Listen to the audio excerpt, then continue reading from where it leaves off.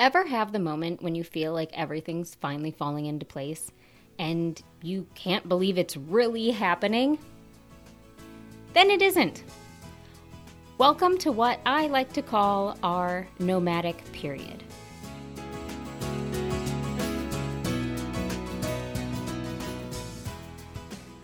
I'm Tina. I'm a wife and stay-at-home mom of 3 boys. Life is full of crazy, and I want to share it with you. I really want to do this podcast, but like you, I don't always have time to sit down and record. So we're going to fold laundry, bake, do all the things together while we talk. I'm glad you're here to walk through life with me.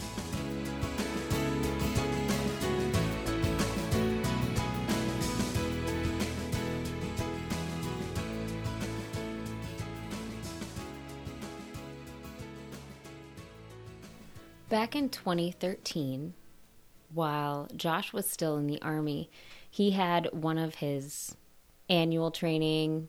It was 2 weeks. And then the company that they had brought in to train his Army unit was very intriguing to Josh. He was very interested, and he loved working alongside with them. And they asked him to stick around. They said, "Hey, will you stick around for another week and help us train another unit?" And he checked in with me, and what am I going to do? Of course you can stay around. We only had 1 kid, so the idea of him being gone an extra week wasn't extremely daunting.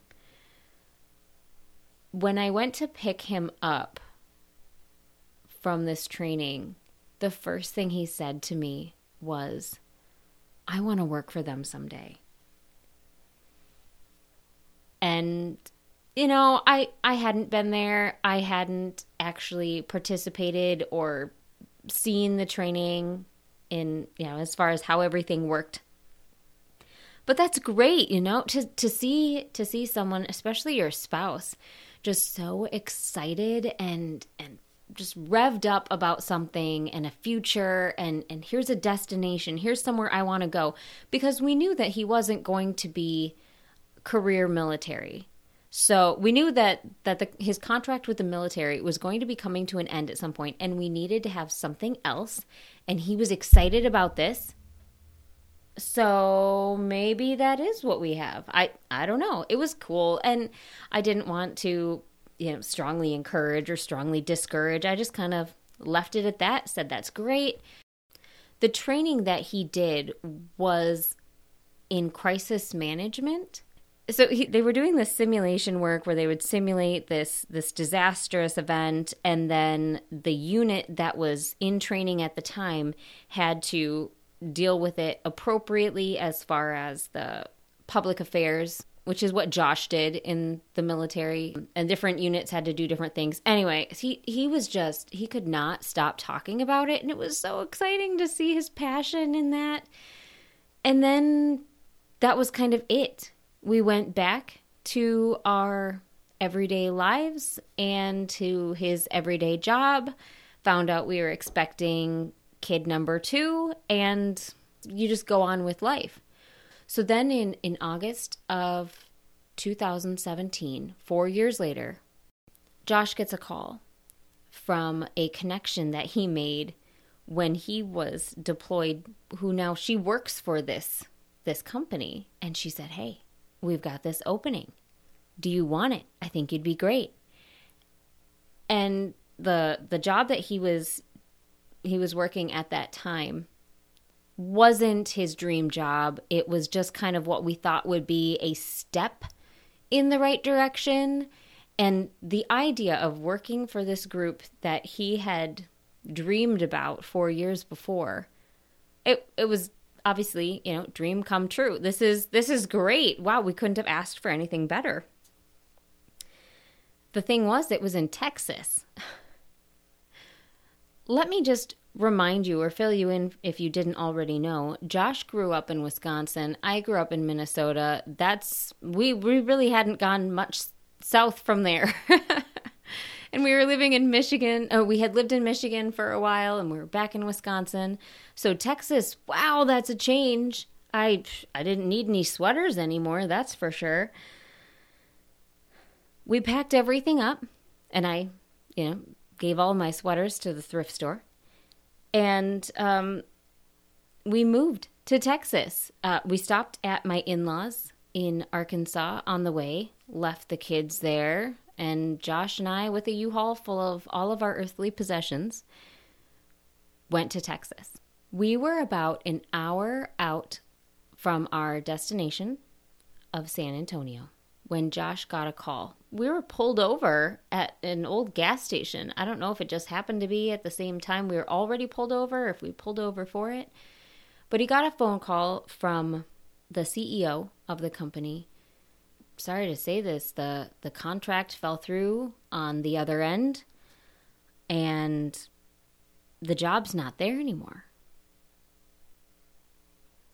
And I couldn't hear what the conversation was, but I had an idea that it was not good for us, just from the look on Josh's face. Okay, yeah, oh, no, I understand. No, that's fine. Yeah, okay, well, we're in Texas right now with everything. Oh, okay, well, just let me know when you know anything else. And he hangs up, and he said, the job's not there. All right. Now, I've talked about this before, and I think wives and moms, you can probably relate to this as well. We have such a strong need, a desire for security. And in a moment like that, as much as you love your spouse and you feel as though you trust the Lord in his plans for your life and your family, it's really hard to feel security at that time. Well, I can't say that I was I had the most spiritual response, but I knew at this time that getting all bummed out and upset about it was not going to help the situation. So I do remember encouraging Josh, like, well, let's just keep going and we'll see, maybe it'll work out in the end. Let's just, drop our stuff off in storage here in Texas, and then we'll figure it out. Let's just take the next step and we'll figure it out. So we did. We unloaded everything into a storage unit in San Antonio, and we took the train back to my in-laws' house. And all right, what next? What do we do next? We thought that perhaps things would get ironed out and the contract would be good, and it didn't. The contract never came back. Now, my in-laws had been closing up, finishing off their house rental business. So it sounds kind of crazy to say, but they just happened to have a house just down the road that we could live in. So we thought, well, it's temporary. We can stay here. I'm a very social person. I love to have people. I love to have friends. I love that companionship, the idea of sharing life with someone else. At this time, we didn't have that anymore. We had left a church that we loved. We had left friends and a small group Bible study. And this area where my in-laws live, it's more of a retirement area, so there aren't a ton of young families. We started attending a church in the area, which we thought is just, it's all short term, right? It's the job is coming back. This is just a test. We'll be fine. We put the boys in the Awana program there and on every Wednesday, and they were in the children's church or nursery every Sunday, and we'd show up and we'd smile, and that was it. No one was reaching out to us, inviting us over, seeking to get to know us. Just kind of went to church, felt invisible, and went back to the house that wasn't ours. I struggled a lot.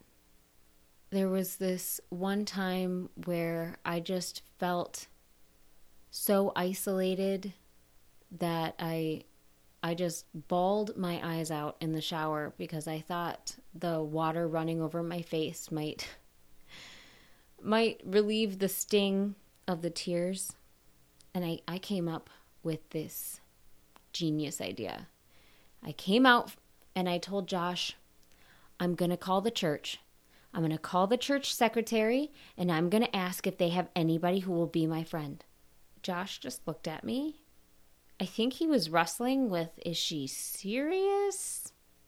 She's not going to do that, is she? Oh my goodness, I think she's serious. I could see all this playing through in his mind, and then as I was watching his mind and his wheels turn, I realized that, wow, that sounds pretty pathetic. I missed just the companionship. We didn't have our church body. We didn't have the friends. And there wasn't a lot to do. August in Arkansas is hot. And the boys didn't want to go to the parks because the parks were hot and everything was hot. It was hard. After about 3 months, Josh and I decided that this area was not going to offer him much as far as future employment went, because we had given up on the idea of Texas ever happening again. So we went down and we got all of our stuff out of storage, packed it back into a U-Haul, and took it and put it in storage in Arkansas, and decided that, you know what? Let's see what Minnesota has. And so we checked in with my parents, and they were excited to have us. And so we loaded up another U-Haul and drove up to Minnesota, and we lived in my parents' basement for a month. I think it was 3 or 4 days after we unloaded the U-Haul into storage in Minnesota that Josh got a call from that company saying, hey, I've got some news. We have a full-time position. It's remote, and it's with us. It's not subcontracted through us. It's actually with us. I can send you the details. Would you like it? Okay, so we weren't exactly expecting that. Josh had begun to pursue job positions in the Twin Cities area because he thought, well, that's going to be more booming than Arkansas. But the job with this company was not in our thoughts at all. But at the same time, it was there. And we knew that it was something that he had wanted to do for so long. And instead of subcontracting through them, he was actually having a position with them. And so, we knew it was for real and it wasn't going to go away. So he accepted the job. For those 4.5 months of not knowing what was going on, all of a sudden we have a job. Wow, this is exciting. So kind of to backtrack, in 2013 is when he found out about this job. In 2014, we had considered moving to Kansas City because it would be more centrally located, where all of our family was living at the time. And when this position was then offered, and it was a remote position, right away both of us thought Kansas City. So it was more of that centrally located with a hub and an airport, and it just seemed to work great. So we packed up that U-Haul. I don't even know which count. I stopped counting. And we moved down to Kansas City area, and that's where we've been since. I've shared a lot of the negative side. In the moment, it's a lot easier to see the negatives. I'm not sure that's completely wrong. If you're reading through the Psalms, you'll see that David will often start off with the negatives and how rough everything is going for him at that time. And then there's the turning point. And I think that's the important part. We have the negatives, but we need to come to that turning point. Throughout that time, which I call our nomadic period, we were able to have focused time with our family, with our boys. Thankfully, none of them were school age. Our oldest turned 5 shortly after we moved into my in-laws' extra house. But we didn't have to worry about schools. The boys have always gotten along pretty well. And they're basically best friends. And they were totally fine, just the 3 of them, playing all the time. They would go down to my in-laws and drive their Fisher-Price car, which we kept out of the U-Haul. They would drive their Fisher-Price car down the hill. They would just do everything together, and it was so sweet to see them building these memories and these experiences. They didn't know how uncertain life was at the time. It was just so sweet to get to watch them and their simple trust of us. And wow, what a lesson for me to learn. That focused time with family was so good and so needed. I didn't know I needed it. Another positive from this time is that our second was potty trained because we didn't go anywhere. What else am I going to do? I'm going to finally potty train the second one.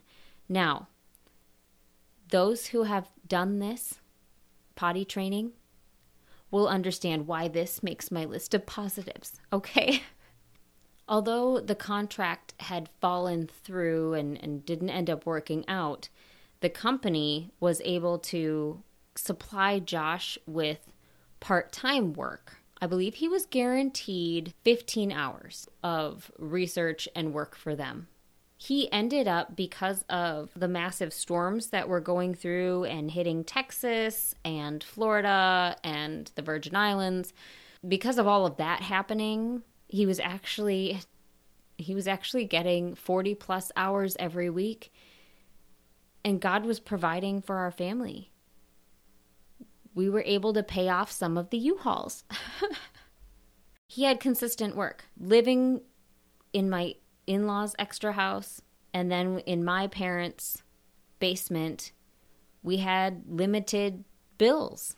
That's a blessing. Another thing that I'd like to get into more another time is depression, specifically postpartum depression. I dealt with that after our second son was born. Like I said, not going to get into that right now, but I didn't have any of that come back. I didn't struggle with that depression during this time, which I thought was God's grace to not have that to deal with on top of the uncertainty. I can definitely look back on that and say, wow, God is good. I'm also extremely thankful that our boys had opportunities to bond with the grandparents that they didn't have before. You really get to know somebody a lot better when you live 500 feet down the road or 15 stairs away. It was so sweet to see them interact, especially at such a young age where they're solidifying identities of others in their family, and they're really starting to build the memories. They just look back on that time as, oh, that was so cool. We got to live with both grandparents. Yes, you did. Yes, that was fun to see them almost every day. All of those things were good. But a few things are even more important than all of those benefits, all of those good things. This time of uncertainty really grew our marriage. It could have ripped us apart. It could have made it even more difficult. I don't know what it's like to have my family's livelihood weighing down on my shoulders. My husband does. Proverbs 21:19 says, "It is better to live in a desert land than with a quarrelsome and fretful woman." I had so many opportunities to tear down my husband, make him feel inferior or inadequate or just whatever. That's not what happened. And I'm just so thankful that God used this as an opportunity to grow our marriage and bring us closer together. It grew our communication because he's the only one I really had that I could talk to. He was right there along with me in this, and he understood what I was dealing with. It grew our reliance on each other instead of on friends. This was definitely greater for me than I think it was for him. But I found myself reaching for my phone thinking, who can I text? Who can I tell about this today? I would just come up short with who I was going to talk about it because they didn't understand. They weren't there, but my husband was. I had this opportunity where I could be pouring out my heart more and more to him instead of seeking that from friends. This nomadic period in the life of our family is such a clear example of God's faithfulness that we've been able to hold on to and revisit in times of confusion and the unknowns since. Kind of makes me think of the people of Israel as they were traveling through the desert. God had brought them out of Egypt, and he said he would be taking them to a land flowing with milk and honey, and everybody's excited. Nobody, as far as I know, nobody there had ever seen this land because they had all grown up in Egypt and been in slavery. So there's that excitement, that anticipation for something amazing. And when God would do something with the people while they were traveling, they would set up these stones, pile of stones, and they did it on the edge of the Jordan River after they crossed into the Promised Land. They set up these stones. We find this in Joshua chapter 4, and it says, "When all the nation had finished passing over the Jordan, the Lord said to Joshua, 'Take 12 men from the people, one from each tribe, and command to them, saying, Take 12 stones from here, of the midst of the Jordan, from every place where the priest's feet stood firmly, and bring them over with you and lay them down in the place where you lodge tonight.' Then Joshua called the 12 men from the people of Israel whom he had appointed, a man from each tribe. And Joshua said to them, 'Pass on before the ark of the Lord your God in the midst of the Jordan. Take each of you a stone upon his shoulder, according to the number of the tribes of the people of Israel, that this may be a sign among you. When your children ask in time to come, what do those stones mean to you?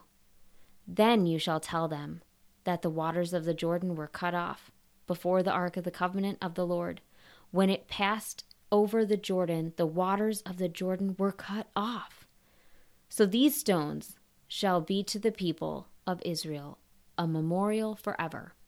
And looking back on our time of the confusion, the unknowns, in our nomadic period, I can look back on it and see it as a testament of God's faithfulness and his goodness and his control.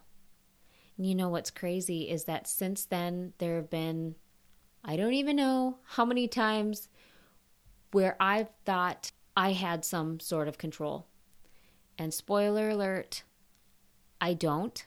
I don't have the control that I would really like to have, but God has proven himself faithful. And when I take the time to stop and think back on these times that God has proven himself, it's an excellent reminder. It's the reminder that I so desperately need, that he's in control and that he is good. And although we can't see it at the time, he has a plan and he's not surprised.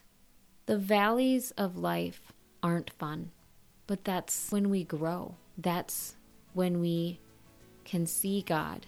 And hopefully we have a knowledge of him that we can take into the valleys with us so that we can find a way to see him in the valley and realize we were not alone. He's been with us this whole time, and he's good.